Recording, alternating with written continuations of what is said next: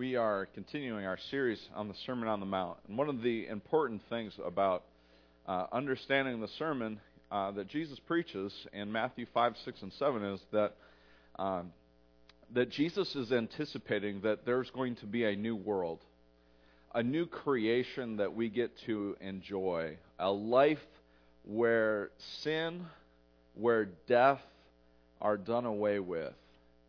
And he invites people to come and follow him and live and embrace life in a new creation. The trouble that we face is that there is the ongoing tension of a new world and an old world. How do we follow Christ despite there being all of these various tensions going on in a fallen and broken world? I was thinking about this week's sermon, and I had two classic songs rolling through my head from the early 90s, and the first one is the All for One song. I swear by the moons and the stars in the sky, I'll be there. I was thinking about making my own music video this week. It went down a dark path, guys.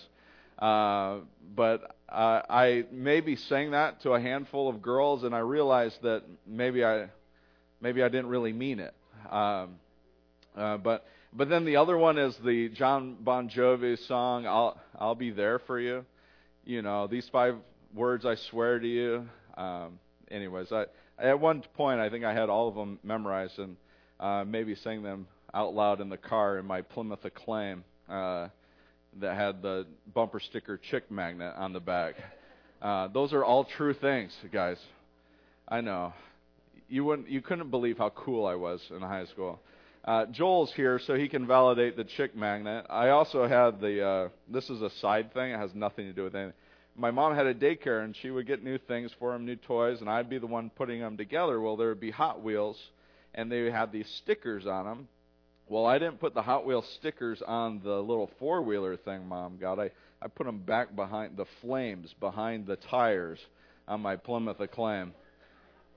I mean, guys, the coolness that radiated from me in high school, it's hard to imagine. But anyways, that has nothing to do with anything. But we live in a broken world where we have to swear by something so that we would be believed.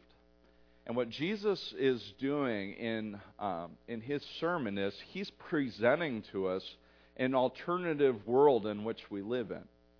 And he's inviting us to live that out together as Christians. He's inviting us to be the sort of community that lives out and embraces his teaching, because he wants us to exemplify to a world one that is not filled with the brokenness of sin, but the unity of forgiveness. And so we are invited to be a community of forgiven, unified people in the name of Christ. And there's ways in which we live that out, yet we live in this ongoing tension. So Jesus, in his sermon, he starts talking about oaths. And we can hop in on our text. It's in Matthew 5:33. Again, you have heard that it was said to people long ago, do not break your oath, but fulfill to the Lord the vows you have made. But I tell you, do not swear an oath at all, either by heaven, for it is God's throne, or by the earth, for it is his footstool, or by Jerusalem, for it is the city of the great king. And do not swear by your head, for you cannot make even one hair white or black. All you need to say is simply yes or no. Anything beyond this comes from the evil one. So Jesus says, you've heard that it was said to people long ago, do not break your oath, but fulfill to the Lord the vows you have made. But I tell you, do not swear an oath at all, either by heaven, for it is God's throne, and he keeps going on and forward. So the first thing is, what is an oath? And I put a half a definition down in your sermon notes. An oath is a vow or commitment. If you look up in just in our common vernacular, you would think an oath is just that. But really, the definition is much fuller. An oath is a solemn vow made under God or some higher cause to validate the statement to be true. And so really, a vow or an oath or a commitment is made, say, under the name of God or in honor of the United States of America. In the play schoolyard, back in the day, you would say, I swear on, or I pinky swear. We have a pinky swear. And that meant you were pretty serious. If you're really, really serious, you'd spit in your hand and you would shake it. That was one way.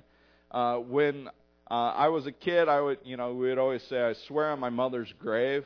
I was like, I figured I could do that because my mom wasn't, dead yet, and so that I get by with that. But we would make these sort of solemn vows, and we would swear by something so that we would communicate to people just how serious we are. What Jesus is saying, what I think is going on, is Jesus is inviting us into a new community where we don't need to make these sort of vows and statements because out of our very new character in Christ, we can be trusted. We don't have to swear by something higher than us because we live with such character and integrity that what we say can be held as true. So Jesus is trying to wrestle with what does this new community look like, and he presents to us in saying what we do and what we say can be trusted because we have been forgiven by Christ and we're living in new community. And so the church, though, as you can imagine, has taken this passage in all sorts of crazy ways. They would look at it and say, well, you can't make your marriage vows. Jesus says not to make any oaths. They would say that if you're in the court of law, that you shouldn't swear an oath there, and it can go crazy. When I was looking up All for One and the I Swear song, there was actually somebody commenting about the lyrics, and they were actually conflicted about whether or not they should be singing the song because Jesus would frown upon it. And I wanted to chime in with the internet people, but I just abstained. But that's that sort of thing of what is Jesus getting at? And there was a problem that people were doing in the ancient world that Jesus, I believe, was addressing. And so Jesus, he says, don't swear any oath at all, whether it's by heaven, by God's throne, or by earth, for it's a footstool, or by Jerusalem, the city of the great King, and don't even swear by your own head. We have sort of like a hierarchy of vows. I think of it in this way: when you're making a dare, it's like I dare you, and that's sort of a dare. You don't have to do it. There's the double dare, which is a little bit more serious. Then you jump into the double dog dare, and that's like, whoa. And then in the famous moment in Christmas Story where the kid just jumps all the way to the triple dog dare and is like, all right, you have to do it. That what happens with the sort of vows is that same sort of hierarchy. And all they are doing is just sort of replacing the name of God. If you were ultimately extremely serious, if you're looking to do the triple dog dare of swearing a vow, you would use the name of God. But if you're looking for like a double dog dare level, you would use heaven. I swear by heaven. If you were looking to do I should have done a chart here. That would have been much more helpful. But each level was the next level down, and it was sort of varying levels of how serious you were at committing to the vow. And all of it was a system that rabbis implemented and was eventually abused to communicate your seriousness but intentionally deceive. And so if you were trying to convince someone that you were telling you the truth, or if you were making a commitment or a vow, but you had no real intention of making it, it was written in some rabbinical code that if you only swore by Jerusalem, it was okay to break that vow. And so it became a system of deception, saying, yeah, I intend to do this, but with no real intention or meat behind it. And so what Jesus is saying to his disciples, and everyone who would follow after him and try and form a community, he's saying, I'm calling you to live not in an intentionally deceptive way, intentionally deceptive, but to live honestly and trustworthy lives filled with integrity. And so Jesus is inviting people to come and embrace that we live in a new community of people where we can trust one another, where we can trust that our yes does mean yes and our no does mean no. And that what we communicate with one another and how we fulfill our obligations towards one another, that we can trust one another at the as simply with yes and no. That we don't need to add any ornaments to our language, that we can simply trust one another and trust that we care for one another and seek first Christ together. Does that make sense? So Jesus wants us to be honest with each other. And Jesus dismantles 1990s pop music on Casey Kasem's Top 100. Sorry for all of the pop culture references of my yesteryear. But Jesus is seeking for us to be honest and trustworthy people. And so I say all of that with the simple invitation of, what if God was serious about that, and would we be that sort of community of people together? I think it would be attractive to a world that is filled with lies and deceptions if they would run into a community of people who are honest and trustworthy. We embrace this with car mechanics. I like driving down the road and seeing the little Jesus fish on the mechanics. And it's like, hey, that's the Jesus fish. I know that this mechanic's not going to rip me off. I know that driving by Chick-fil-A, I'm going to get great chicken. I don't know what that has to do with Jesus, but we have this sort of sense of trust with one another because Christ is our Lord and our King. What a beautiful thing it is that we can trust one another and have that sense of peace and knowing that we're not going to be taken, we're not going to be lied to in a community. But we live in a world where we are told what we want to hear. We live in a world where we can't always trust everything that we hear or see. I don't know if you guys know this or not, but not everything on Facebook is actually accurate. I know it's incredible, but we live in a deceptive, lying world. And Jesus invites us to be a community of people who are trustworthy and honest with each other. You think about what would be a witness and testimony to a lost and hurting world. I think that some people might find solace in a community of people who are trusting, that you can trust and know care about you, that are going to tell you the truth, not going to intentionally deceive you. And so I think about a broken world, and what would be a great witness is if we would be that sort of people. Now, it feels like one big kind of ought to. Like, you guys ought to be trustworthy people. And we know how that goes. Like, there are plenty of things I ought to do. Am I going to do them? Probably not. But in this case, I want to think about our power to be trustworthy people. Dietrich Bonhoeffer, he says, better read it. He says, only those who are in a state of truthfulness through the confession of their sin to Jesus are not ashamed to tell the truth wherever it must be told.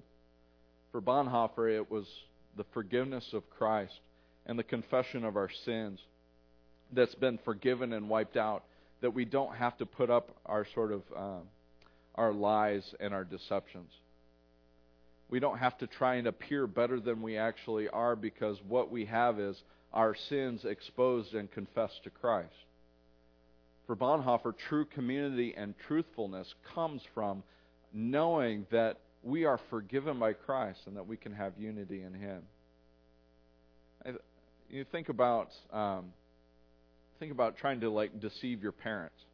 My kids, they will lie to me about brushing their teeth, and be like, "Did you brush your teeth?" And they're like, "Yeah." Like, go brush your teeth, and then they go and skedaddle. And like, they don't put up a fight. They know they've been had. We want to hide and deceive, and we want to protect ourselves, and we don't want anyone to know that we've done anything wrong.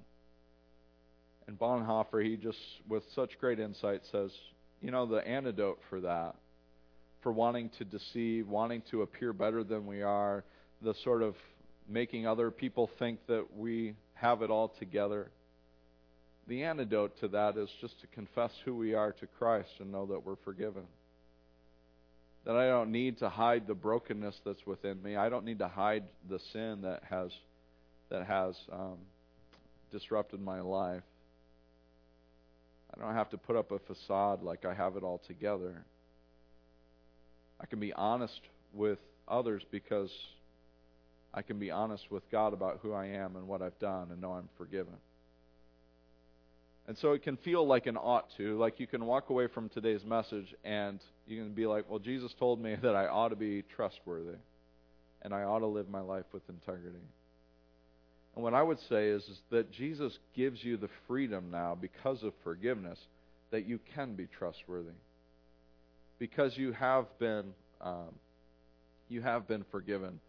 And all of the things that we want to hide, all the things that we feel like we're ashamed of, we can be trustworthy and honest with each other, knowing that the shame or whatever we're trying to hide has been forgiven in Christ, and we can be one. It's the sort of sense of community that happens in like groups like Alcoholics Anonymous, where they say their name and they say that they're alcoholics, and that sort of sense of unity that they have, that they can be vulnerable and truthful. I think that any community in Christ is going to come together, is going to say, I was lost, but now I'm found. I'm a sinner saved by Jesus Christ. I've been redeemed by Him. And so if we look at the power and capacity to be trustworthy and honest people with each other, it's rooted and founded in the forgiveness of the cross of Christ. I can be truthful. I can be vulnerable. I can be real. I don't have to be deceptive because Christ has forgiven me. And so I think our sort of response to this would be to say, what kind of community do we want to be? Do we want to be just as broken and dishonest and deceptive with each other as the world? Or can we really be truthful with each other? For me personally, the biggest struggle is just being truthful and honest with my family. We'll be driving down the road and the kids will want to do something, and my sort of default answer is maybe. And I was thinking about this text and just that simple sort of everyday life experience sort of thing. I'm being intentionally deceptive with my kids. I'm going to string them along and manipulate them, when really I need to make a definitive yes or no. No because of this, or yes because of that. And so for me, just on the everyday level, are my words, am I being intentionally deceptive? When someone asks me to do something and I say yes, I'll do it, and then I don't follow through, what am I saying of my character? And so part of it for me, and maybe this is more something you can identify with, is I need to say no more often. That if I'm not going to do it, there's no reason to be intentionally deceptive and saying yes when I have no real plans to mark it on my calendar and do it. One of my favorite phrases, we'll see. I'm sure I'm the only one, but friends, let's think about our words. Let's think about our character and our integrity. Let's think about what kind of community we want to be. Because I think that if we can build in our trust of one another, if we grow in our integrity and our character, if we are known as a people who simply let their yes be yes and their no be no, I think that it's one of those sort of subtle things that can make a powerful impact in a community. I can see the headlines, though no one would write them, but I can see them, of a community of people who follow through and do what they say. A people who show up and love. A people who care about one another and are there for each other. Who say they're going to bake a pie for someone and they follow through with it. I was hurting and I was sick or something bad happened and there were people who said they would be there, and you know what? They were there. Are we a people who let their yes be yes and their no be no?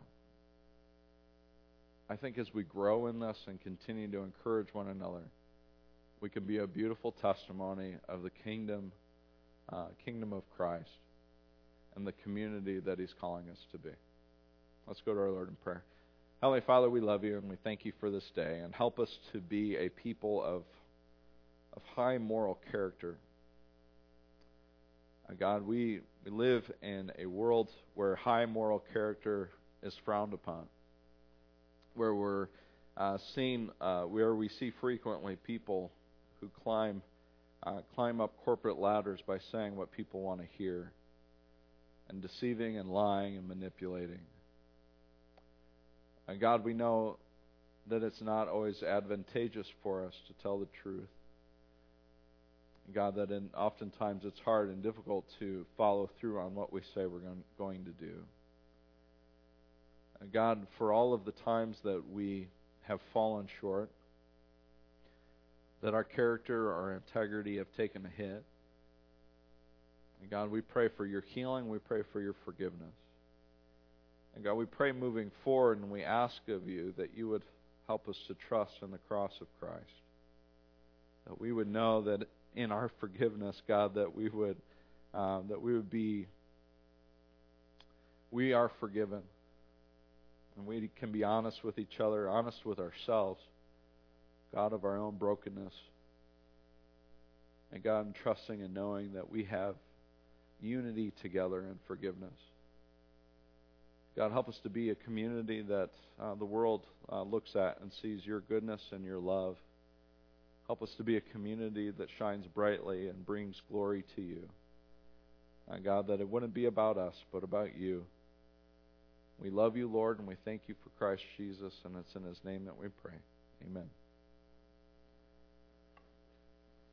As the worship team comes forward, I just want to simply challenge and encourage all of us to consider what our next step is in our life and our walk with Christ. Perhaps at the very basic level, you can't be honest with others because you're not honest about your own condition and your own relationship with Christ. That if you haven't given your life to Christ, now is the time to do that. To come and be baptized and join with Christ in His death, burial, and resurrection. But for those that have been, to remind ourselves of our baptism, that we are forgiven children of God.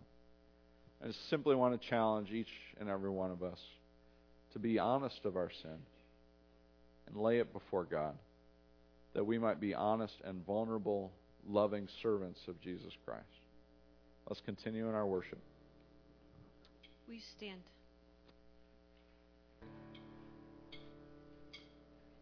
We believe in God the Father.